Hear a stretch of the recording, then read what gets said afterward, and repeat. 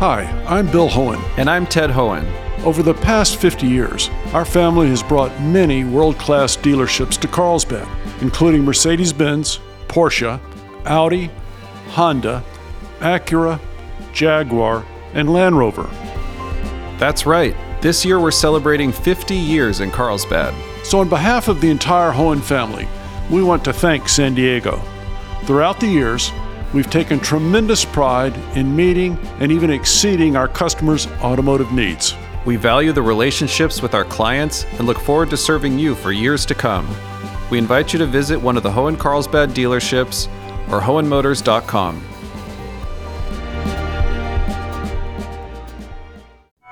San Diego opens its second vaccine superstation, this time in Chula Vista.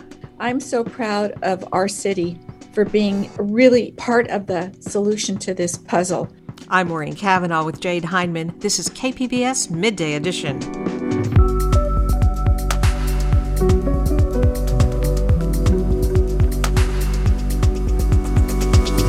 An SDSU infectious disease specialist answers your questions about the COVID vaccine.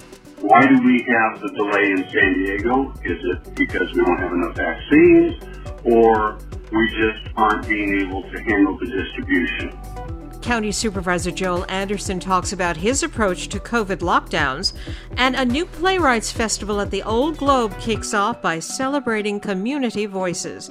That's ahead on Midday Edition.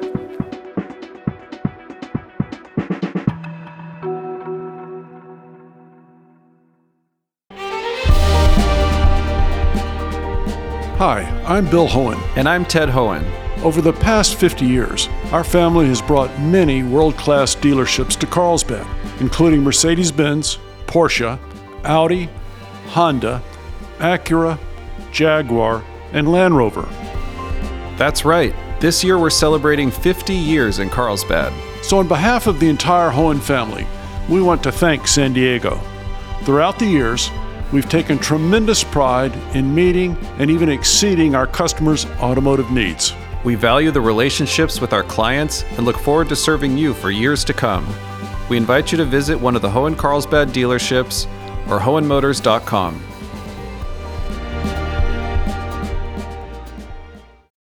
A new COVID vaccination superstation is opening today, and officials hope it will bring much-needed relief to the South Bay. The zip codes that make up San Diego's southern and border communities account for more than 1/5 of all the COVID cases in the county, and overall, more than half of the San Diegans who've tested positive for the virus have been Latino. The new vaccination center in Chula Vista is the second so-called superstation opened in the county. Chula Vista Mayor Mary Casillas Salas took part in announcing the opening this morning, and she joins us now. Mayor Salas, welcome. Thank you very much, Maureen. It's great to hear from you. Where is this superstation actually located? The superstation is located in the old Sears building at 565 Broadway in Chula Vista. So many people are familiar with the old Sears site, and they actually have been going there for months now, because it's also one of the first testing sites that was opened in the South Bay as well. Is it a drive-through like the superstation at Petco Park? No, it isn't. We really felt that there were a number of people in our community that would find a walk-in very convenient for them, because a lot of people don't own cars. And the old Sears site is on transit lines, so it's available to get to by bus. And there's ample parking there. But it is a walk-in facility. And how many people are you hoping you can get vaccinated there each day? So at full ramp up, we're expecting that we can vaccinate 5,000 people a day. They did have appointments this morning booked for 1,800 people. And who's administering the vaccines? So it's a combination. We're in partnership with Sharp Chula Vista Hospital, the County of San Diego, and as well as our own fire department is participating in this as well. So we have trained and vaccinated most of our paramedics in the city of Chula Vista, who also happen to be firefighters. And so they will be part of those that are putting the vaccine in the arms of people. Have vaccination resources for your community been scarce before this? Yes, they have been. But, this is really a bright light and a good day in the city of Chula Vista, because now we have more plentiful vaccinations. And as a matter of fact, we really have to thank Sharp Chula Vista Hospital as well. Their CEO, Pablo Velez, was really great in contacting the city of Chula Vista that they had gotten a large supply of the vaccine, and that they felt that they could work with us as a partner to make sure that we got those distributed as fast as possible. And right now, who's eligible to get vaccinated at the Superstation? Well, right now we have to, follow the tiers of those eligible in Phase 1A. So that would include health care workers, those in long-term nursing facilities, and as well as individuals 75 years and older. And are there plans to expand that access to 65 and older anytime soon? Well, as soon as we get the okay to do that, that's the goal. And do people who want to get vaccinated there, do they just come in off the street, or do they need an appointment? No, they must have an appointment before they come in. And, I was at the Operations Center today, and they've got a very good system set up for intake and then getting the people inside to the building to get their vaccination. But you must have an appointment. And what about sustainable vaccine availability? You said that you got a cache from to start out with, but have you been assured the site will have an adequate supply? I don't know about that, and it depends on, how the federal government distributes the vaccines as they become available, and how many vaccines the County of San Diego gets as well. So that is up in the air, but we are really hopeful that, as vaccine production vamps up, that President Joe Biden's goals will be met, and that we will vaccinate as many people as possible, and that there will be plentiful supply. But that's still in the coming. Mayor, is there a sense of urgency among people in Chula Vista to get access to the vaccine, or are there concerns about its safety? Well, I think that for the most part, people are really thankful that we've got this site open, and they're really looking forward to it. I know that my office has received communication on a daily basis, people inquiring about when and where the vaccine will be available. So I know that this is something a lot of people are really wanting. Now, is there a small segment of the population that still is resistant to getting the vaccine? Yes, there always will be those few that are skeptical. But I truly believe that, the research was done well, that the scientific methods that were used in developing this vaccine are sound. As a matter of fact, I have a 97-year-old mother. She is a person that I love dearly, probably the most important person in my life, because she's like a baby to me now. I have so much confidence in the efficacy of this vaccine that I'm taking her to get vaccinated.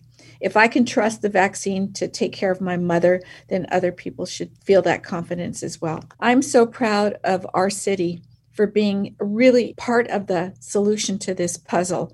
It takes all of us to get beyond this vaccine. We recently have decided to take our ambulance service in-house.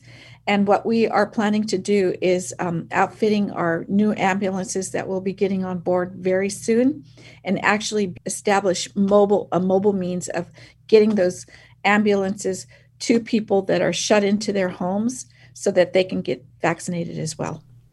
Mayor Salas, thank you so much. Thank you.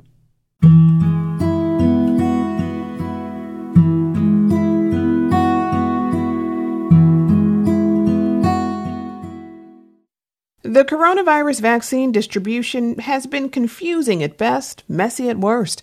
Not to mention the vaccine is new and you want to know more about it before deciding whether or not you'll sign up to get it. Well, KPBS health reporter Taryn Mento asked Dr. Christian Ramers to answer your questions. Dr. Ramers specializes in infectious diseases as an assistant professor at SDSU and sits on San Diego County's Vaccine Clinical Advisory Group. Here's that interview. Dr. Ramers, thanks for joining me to answer questions from the audience. Thank you for having me. I want to begin with a question that's on a lot of minds. Doug Shemansky of Rancho Penasquitos asks about vaccine distribution here in San Diego County. So the question I have is my sister-in-law and my friend both got their vaccines up in Northern California, and they're 65 and older.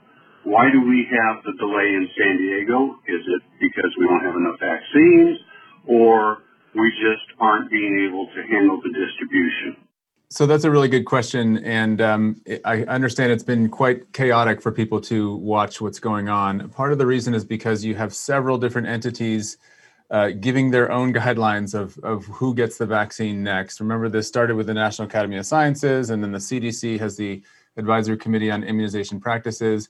The state of California has now stepped in, and they're pushing some guidelines out as well. And it's trying to balance many competing factors. We don't want these guidelines to slow down the distribution of vaccines. And then vaccine numbers are being distributed at different rates to different counties. So the reason some people in lower tiers may be getting vaccine first is because a vaccinating entity may have leftover doses that they wanted to reserve for a higher tier, such as phase 1A or healthcare workers. And let's say some people miss the appointment or decline the vaccination. What do they do with those leftover doses? I think everybody has said that you are encouraged to use them into lower tiers. There's also been a little bit of mixed messaging coming from the state, where the state says phase 1B is age 65 and up, whereas we know that people age 75 and up are higher risk, and that's what the original recommendation was. So different counties and different entities are at slightly different levels there. We're all moving towards the same thing, and I think it's going to be just a matter of the supply pushing through where we're going to get through these phases in an orderly fashion. Quick follow-up. What do you know about supply as it varies from jurisdiction to jurisdiction? I don't know much. I know that it's coming in through the state. It's coming out through the counties. I can just say for sure, overall, we don't have enough vaccine to move forward as quickly as we want to be doing. A common question we get from people is, when will they be able to get the vaccine? We know there's a tiered system. Healthcare workers and those in long-term care facilities were first. The county recently allowed people 75 years and older at its sites. You sit on the county's vaccine clinical advisory group that is supposed to inform rollout eligibility in these later tiers. What input did the group provide ahead of the county's announcement this week to expand to people 75 and older? So the advisory committee, puts forth recommendations, and we're getting it from all sides as well, from CDC and from the state and from what we think should be done. We understand that it's been very confusing for everybody. One of the main recommendations that we had to the county was to create a website or an app or a simple place where you could go to find out when your turn is up. Right now, it's information that's on the website by phases and by tiers, coronavirus-sd.gov, I believe. But an app would be much more convenient. And San Francisco has started rolling this out, and the state of California has started rolling this out as well. It's myturn.ca.gov. Very simple. You say your age, your underlying conditions, your occupation, and then it will let you know what tier you're in. That, I'm told, is coming very soon. And that has been a major recommendation of the committee back to the county, is that we need to do this right now. Now, to answer a little more deeply in your question, phase 1B, clearly, when you broaden the group down to age 65, you get hundreds of thousands of more people.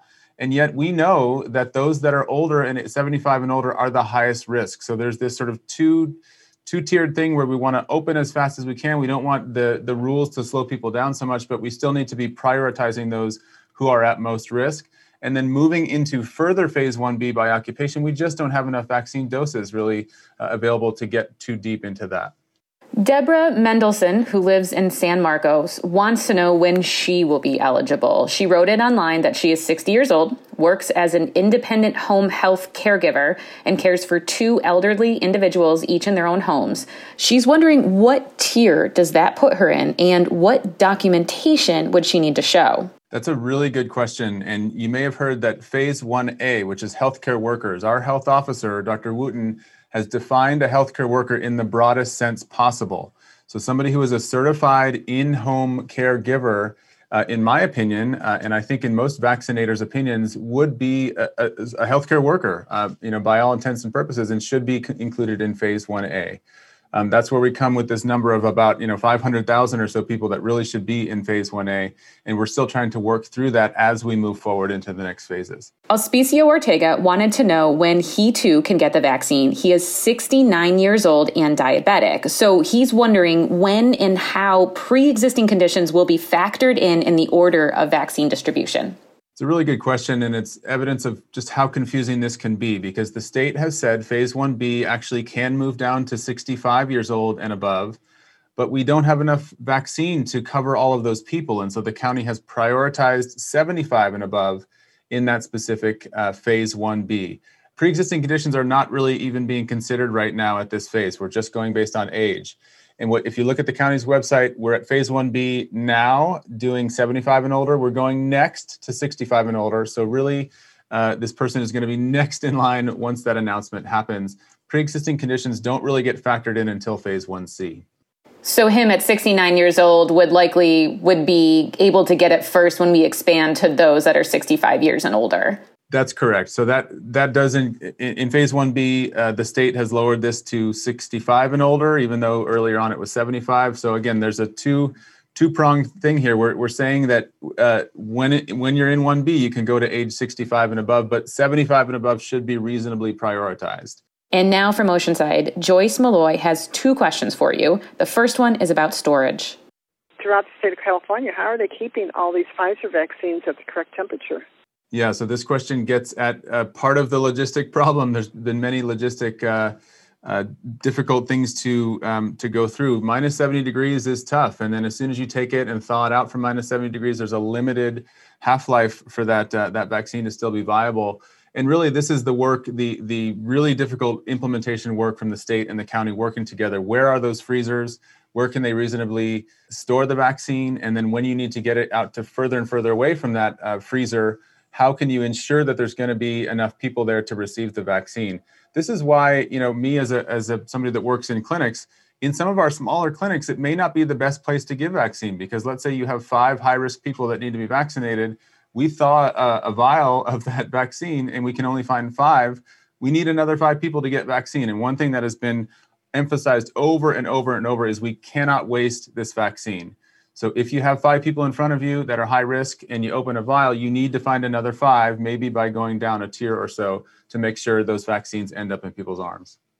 And now to Joyce's second question. Given that the U.S. is rushing to give people their first shot without a guarantee that the second dose will be available, she asks, do we have evidence showing that the vaccine will be effective if the second shot is given after the 21 to 28 day window? Yeah, the answer to that is we don't have evidence. We have our scientific assumptions. We have a little bit of evidence from the clinical trials where they tested people in that short period between dose 1 and dose 2.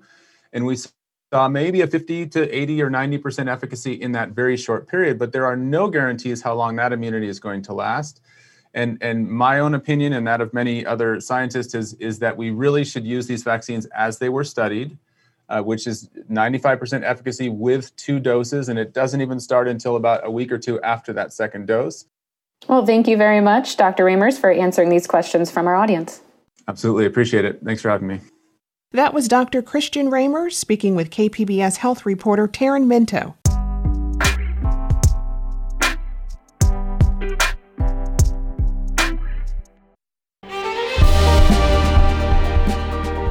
Hi, I'm Bill Hohen. And I'm Ted Hohen. Over the past 50 years, our family has brought many world-class dealerships to Carlsbad, including Mercedes-Benz, Porsche, Audi, Honda, Acura, Jaguar, and Land Rover. That's right. This year we're celebrating 50 years in Carlsbad. So on behalf of the entire Hohen family, we want to thank San Diego. Throughout the years, we've taken tremendous pride in meeting and even exceeding our customers' automotive needs. We value the relationships with our clients and look forward to serving you for years to come. We invite you to visit one of the Hohen Carlsbad dealerships or hohenmotors.com. You're listening to KPBS Midday Edition. I'm Jade Hindman with Maureen Cavanaugh. The San Diego County Board of Supervisors has a new voice. Joel Anderson was sworn in January 4th. From the pandemic to the county's climate action plan, the board is navigating its way through big challenges. Anderson is one of the more conservative voices on the board, and he joins us now to talk about plans ahead. Supervisor, welcome. It's a pleasure to be here. You know, this is your first time coming on Midday Edition since taking office on the Board of Supervisors. What are your goals for your term? Well, look, COVID is a huge challenge to my district and to all of San Diego County. So I think that that's a huge priority. Homelessness is a great challenge to all of San Diego County. And I think that looking at how we can move towards more prosperity for everybody living in San Diego County. And that means that we have to have a climate action plan because nothing can move forward without it. So these are all high priorities. At the new board's first meeting, it voted to increase enforcement of county health orders that aim to stop the spread of the virus. You added a few amendments to that. Walk me through what those were. Well, as I was campaigning, people were very confused whether the county was using medical science or political science. Everything looked arbitrary in its enforcement and capricious in its science. And so I asked that, by the way, I'm very grateful to Chairman Fletcher for accepting the amendments and having my colleagues vote in favor of the amendments. But we had to cite the science. We had to make sure that it was implemented consistently and fairly throughout the county. And finally, it had to be published. We had to actually say it publicly. And right now, if you go to the county website, you can see exactly the science that we're basing this on. And you can also see how we enforce it. And I think that's really important. I think that when you take it from back rooms out into the public forum, people have more trust and are more likely to follow the rules once they understand what those rules mean and why we're doing what we're doing. And the target here, as I understand it, is to actually again allow outdoor dining at local restaurants. Why is this such a priority for you? What I want to do, my priority is to get through this pandemic without losing lives and without losing businesses. So the actual goal is to move people forward. I do believe that we should be opening outside dining. I think that the experiment from November to now with all our spikes is because people are social. They're going to socialize. If they can't go to an outdoor restaurant where we know it's fairly safe, it's outdoors, it's controlled, they're going to invite people to their homes. They're going to open their homes up, and we're going to see those spikes. Now, I'm not a scientist. That's just my personal opinion. I think that we have to rely on those folks that produce the science, but it has to be good science. And I think now that it's out in the public forum, every one of your listeners can go up on the website, they can read that science and decide for themselves whether we need to go back and do more studies.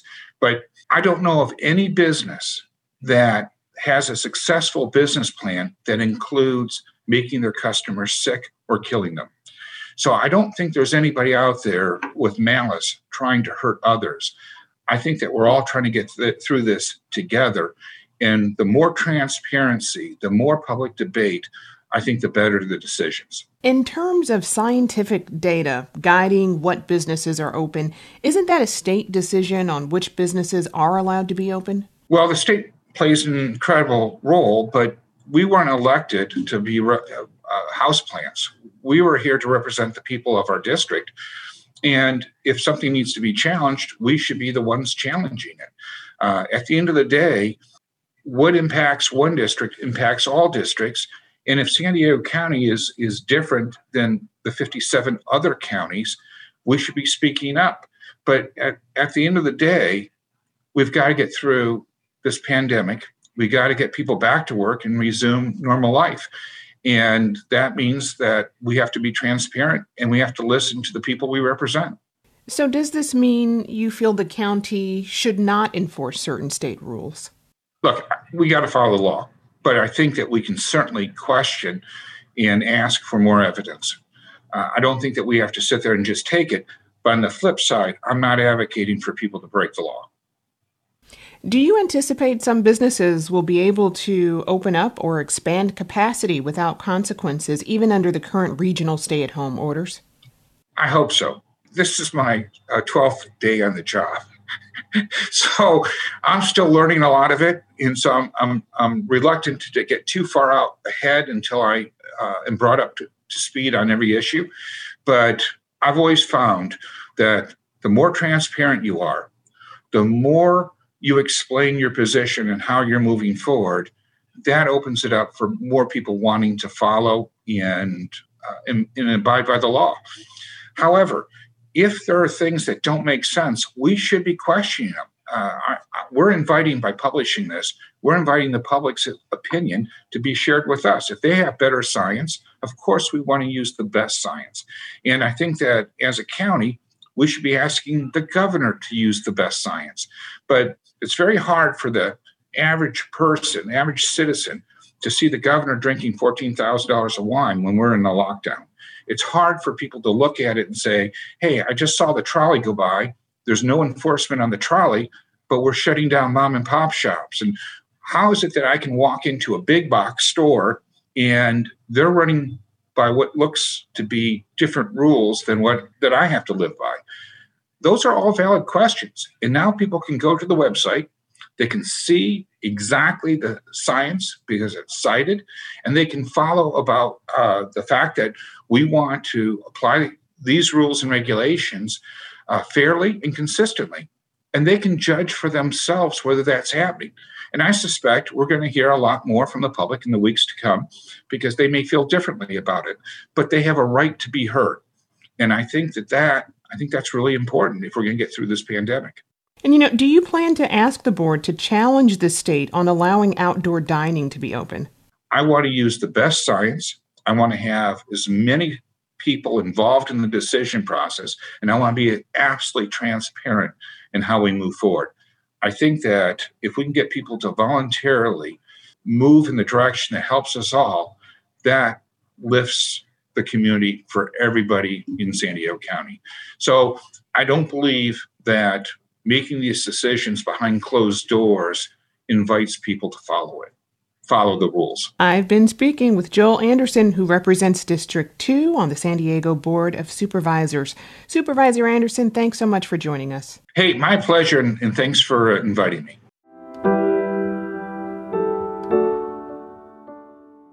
Shortly after taking office on Wednesday, President Joe Biden issued a stack of executive orders regarding immigration enforcement. He also unveiled legislation to reform the county's immigration system. KPBS reporter Max Rivlin-Nadler tells us the Biden administration is moving quickly to address the thousands of asylum seekers stuck in Tijuana. President Biden signed several executive orders regarding immigration on day one, including a call for Congress to grant permanent status and a path to citizenship for Dreamers, and changes to arrest priorities for immigration and customs enforcement. Other day one promises are still unfulfilled, including a 100-day moratorium on deportations. UCLA law professor Hiroshi Marumura thinks the Biden administration has shown a real interest in solving the humanitarian crisis along the border. Well, I think the first step and probably the deepest commitment of the Biden administration is to restore some sense of the rule of law. Comprehensive immigration reform will take months to work through Congress.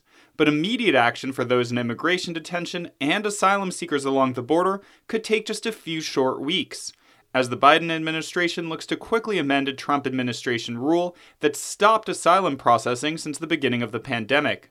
Erica Pinheiro is a lawyer who works with asylum seekers stuck in Tijuana. I think we've seen the administration backtrack from some of the day one promises to sort of we need to do some work before we fulfill said promise. Much of that work has been done in coordination with a group of local officials and immigrant advocacy groups known as the California Welcoming Task Force. Working with the president's transition team, they began to outline ways the Biden administration can begin to quickly process thousands of asylum seekers along the southern border and allow them to safely enter the United States. Attorney Margaret Cargioli was part of that group. We understand that the Biden administration is facing serious challenges due to the extreme measures that the Trump administration took to undermine asylum law and dismantle immigration law. It's a moment of reckoning for immigration law. On Tuesday, asylum seekers in Tijuana held a press conference, asking the Biden administration to take quick action. Estimado presidente electo Joe Biden y vicepresidenta electa Kamala Harris. Reciban un cordial saludo y nuestra felicitación por haber resultado ganadores en estas elecciones 2020. But first, the administration needs to work with Customs and Border Protection, which manages the country's ports of entry. Leadership of the agency has been hostile to many of the Biden administration's priorities. Cardioli thinks they could find more help elsewhere in the government. The Biden administration should look into other facets of the government that can take away any legal, humanitarian type cases away from basically a police enforcement agency. The Biden administration has already floated a stepped-up role for asylum officers and the State Department. There's an estimated 15,000 asylum seekers in Baja California who either were denied the chance to apply for asylum or were sent back there under the Remain in Mexico program. The first stop for many of these asylum seekers in San Diego will be a shelter run by Jewish Family Service of San Diego, in conjunction with the county.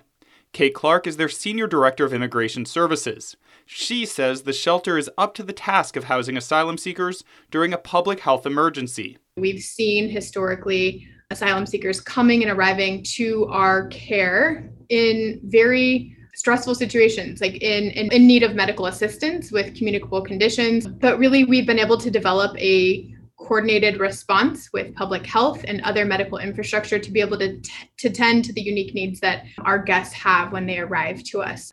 After a few days at the shelter, they'll then continue their immigration case from inside the U.S. As the Biden administration reopens safe pathways into the country for those seeking safety and opportunity, San Diego looks to become, once again, a front door into the United States. Joining me is KPBS reporter Max Rivlin-Nadler. And Max, welcome. Good to be here. It's obvious from your reporting that there's a whole array of immigration policy challenges ahead for the Biden administration. But let's break this down. What has the president done already with that stroke of the pen to change Trump's immigration policy? It was a fairly robust first day on immigration policy. He signed an executive order regarding DACA and protecting DACA recipients in the United States. He rescinded the Muslim travel ban. He changed immigration and customs enforcement priorities, so that would include people who are in the U.S., whether they could be arrested by ICE and charged for possible deportation. He paused, pending the next couple of days, construction on the border wall.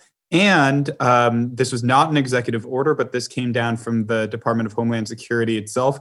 Late last night, this had been a long time ask by immigration advocates. There's a 100-day moratorium on deportations in the United States right now for most deportations, which is truly an unprecedented step. President Biden has spoken a great deal about his determination to reunite children separated from their families at the border. Has he moved on that? Not yet. Right now, where things stand with that is he's promised that there would be more money, there would be action taken to track down those people who had been separated.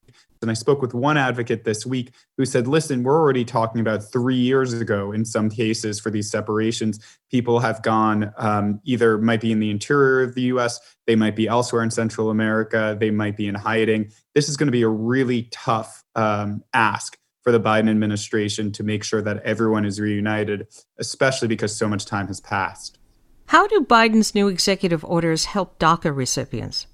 Right off the bat, it just gives them some level of safety and assurance. Their lives have kind of been a political football for the past few years, especially under the Trump administration. So they're looking forward to not having to worry about being on ICE's radar for possible deportation, and hopefully, in their minds, a resolution to their status, which would come in the form of comprehensive immigration reform, which the Biden administration, to the surprise of many, has really prioritized in the first couple of days of its presidency.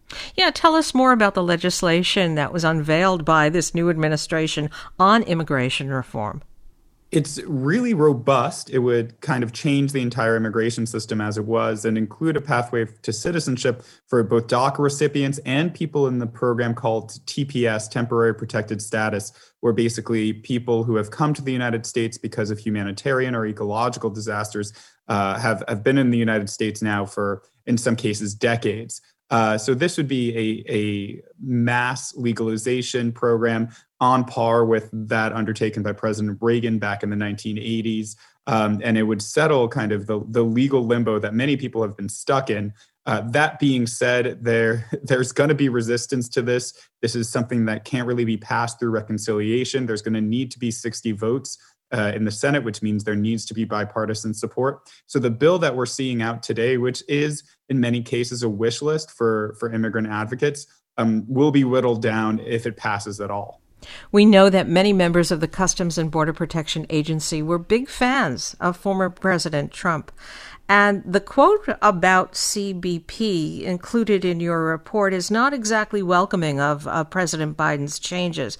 So what kind of challenge does that present to the new administration? The new administration has taken quick action. One of the first things it did was the new head of CBP, at least the acting head right now, is from the northern border. So, basically politics really do travel in different areas. So people who are working on the northern border are now going to come to the southern border. That's going to change some of the priorities down here.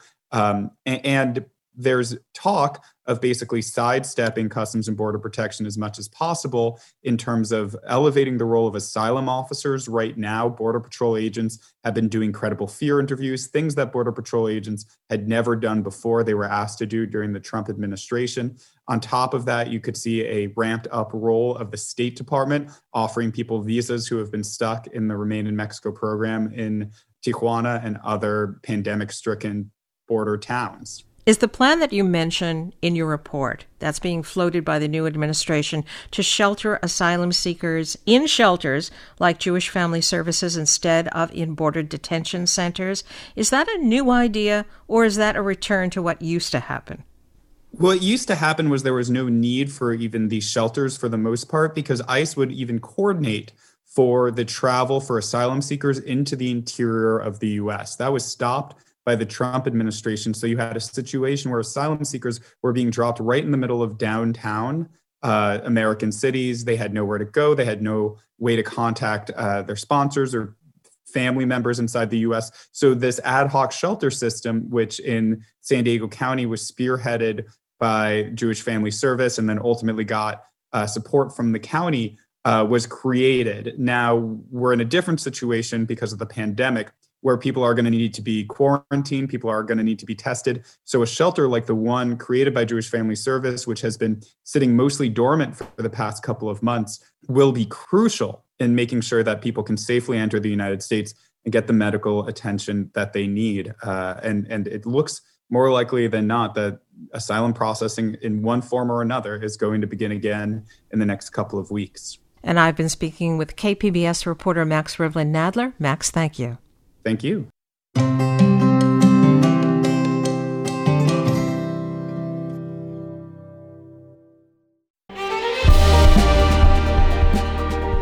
Hi, I'm Bill Hohen. And I'm Ted Hohen.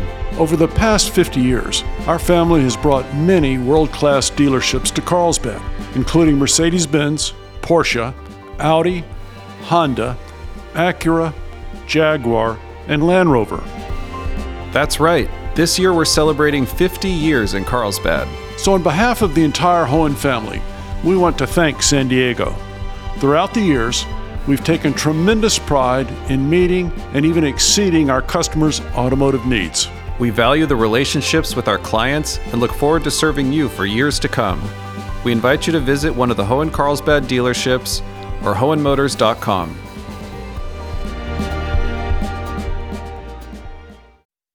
You're listening to KPBS Midday Edition. I'm Jade Hindman with Maureen Cavanaugh. The pandemic has made business as usual impossible in the arts community, but a local festival has changed the way it connects with the audience and aims to make the art of playwriting, along with community voices, more accessible in the moment. The Old Globe's 8th annual Powers New Voices Festival kicks off its first day today with the Celebrating Community Voices reading, where we can all see short works written during the pandemic by local emerging playwrights. Joining me to talk about everything this year's festival will offer and how you can join the audience is Lamar Perry, the Old Globe's artistic associate. Lamar, welcome and thanks for joining us. Thank you so much for having me today. So there are so many voices in theater and so many existing plays. Why does it matter to bring in local voices to create new work? I think one of the first things to say is, as we're in this moment of trying to figure out what does theater look like on the other side of the pandemic, we've recognized that the industry is having a national and a global reckoning with social justice, and social justice also starts at home. I think there's a very distinct contrast between how American theaters of a certain caliber have produced in the past, and we're trying to reckon with involving our community, doing right by the community that we're a part of, and understanding that in our mission, it is important to truly be a neighbor to those who are in and around San Diego. I think uplifting those voices who are also considering the population in San Diego traditionally marginalized is not only important, but pertinent to this moment in the American theater, and I think in the country at large. So many people have not had access traditionally to the same spaces and to the same resources, and the Old Globe is currently trying to enter into a phase, and has been in a phase, I will say, because we've been doing this work for years, of spotlighting the community, of using our resources, of sharing access. So much of the restorative justice that we're talking about is about redistributing the resources that have been disproportionately placed in private white institutions and reinvesting them in our community members. And tell us about who the artists are and their work being presented during this festival. There's a wide swath of artists. So we have Jose Cruz Gonzalez, who our San Diego audience will recognize. He is the playwright behind American Mariachi, which was a smash hit for the Globe, I think my first year here back in 2018, who's working on Under a Baseball Sky, his current commission with the Globe. We also have this beautiful adaptation of Fuente Ovejuna by Lope de Vega, which has been translated by San Diego's very own Daniel Yaquez, who's also directing. Community Voices features and is primarily spotlighting the Soul Kiss Theater, which is a joint venture between the Arts Engagement Department and our community partners, which focuses on highlighting the voices and the work of Black queer women and Black queer playwrights and artists, and so many others. But I will say there's a focus this year, particularly on Brown and Black Latinx playwrights and artists, and supporting their work, and again, making sure that as we move forward, we're continuing to use our resources to give voice and space to these artists. So much will be offered. And, considering this event is virtual, how is that impacting how the work is presented? Yeah, I think right now, virtual theater is a thing. It's how we've adapted in the moment. It lacks some of the magic of being in a space together, breathing together, going on a journey together. But I do think that in the 10 months since the Globe originally shut down, we figured out what this new magic is, and it's a hybrid. Virtual theater is this combination of acting and directing for television and film, while also maintaining the integrity of what theater and those basic tenets are. I think overall, we're hoping and recognizing that trying to push for normalcy is not the goal right now. What is normal in a pandemic? How do you accomplish that? I think we're just reckoning with the fact that we still want to figure out how to extend grace and kindness and humanity and stories that are about love and relationships and just how we relate to each other as people, which I think is such an important comment to make right now in the midst of a global pandemic. So here we have this new platform, this Hopin that we're using to really, I think, continue to do the things the Old Globe always does and does so well, which is to figure out how to get you to sit next to your neighbor and to see them and take them in while you go on a journey. On Saturday, the festival focuses on an evening with the San Diego Black Artists Collective. Tell us about that program. Yeah, so the Evening with the San Diego Black Artists Collective is the first of many joint ventures with the San Diego Black Artists Collective. The collective itself, I want to say first started meeting around January of 2020, prior to the pandemic, prior to any of what we're currently existing in, around our production of Jitney. So a group of artists got together from the Globe, from the Playhouse, from Common Ground, from so many of the different Black spaces here in town, just to build community.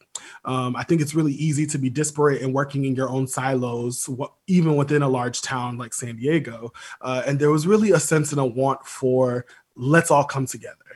And then unfortunately, as we watched 2020 unfold, we had the advent of the pandemic. We watched the brutal killings of Breonna Taylor, of George Floyd. We watched so much Black death, Black pain, Black violence happen. The collective really had no other choice, I think, to figure out how to respond, not only artistically, but just as human beings, as Black people who exist in this world. What can we do? What are we doing? What do we want to say? And the Globe and its social justice work saw this organization and decided to partner with them. So the Globe has dedicated an entire evening to the collective, which I've been co-producing with my peer, Karen Ann Daniels, who's an alum of the Globe and currently works at the Public Theater, in addition to the Globe's Associate Artistic Director, Freedom Bradley Valentine, and in consultation with San Diego favorite and beloved director, Delicia Turner Sonnenberg. And really, we've just been focusing on what is it that Black voices want to say in the moment. You know, so many of the conversations that we have in the collective are about Black liberation. And what does Black liberation look like? Black liberation looks like so many different things, but it isn't actually accomplished until Black women, Black trans women are centered and protected in the same way that cis hetero Black men are. So much of what you're going to hear in the festival are Black women telling their own stories outside of the narratives of their pain and their trauma that we often see in the media. We get to see Black women engaging in relationships. We get to see Black women loving and living and experiencing outside of this notion of back-breaking, bone-breaking pain and strength that they have to have. I think it's really important to contextualize that Black women, Black people deserve to be told as more than just superheroes. That narrative, that image that we're so strong and so unbreakable leads and continues and perpetuates the violence that we often experience in this country. And I think specifically in this moment of COVID, when we're at home and have such easy access to social media, to news stories, to video clips, I think we've all really witnessed the truth of the violence that Black people in this country have experienced. And part of the goal of this evening with the collective, I think, is to push back, is to counter, is to reposition, is to acknowledge that all of those things are true, and also to acknowledge that we've never lost our hope, that we have always been human, and not that we are trying to humanize ourselves to other people, that is their work, but that we are here and we deserve to tell our own stories and talk about our heritage in a way that is truthful to us. What an opportunity to expand that conversation and expose those issues to various audiences. For more information about the Old Globe's Powers New Play Festival, which begins tonight at 7 p.m., go to our website, kpbs.org. And I've been speaking with the Old Globe's artistic associate, Lamar Perry. Lamar, thank you so much for joining us. Thank you so much for having me this morning. I really appreciate it.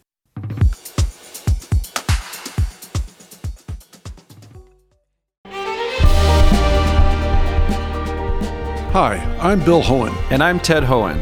Over the past 50 years, our family has brought many world-class dealerships to Carlsbad, including Mercedes-Benz, Porsche, Audi, Honda, Acura, Jaguar, and Land Rover. That's right. This year we're celebrating 50 years in Carlsbad. So on behalf of the entire Hohen family, we want to thank San Diego. Throughout the years, we've taken tremendous pride in meeting and even exceeding our customers' automotive needs. We value the relationships with our clients and look forward to serving you for years to come. We invite you to visit one of the Hohen Carlsbad dealerships or hohenmotors.com.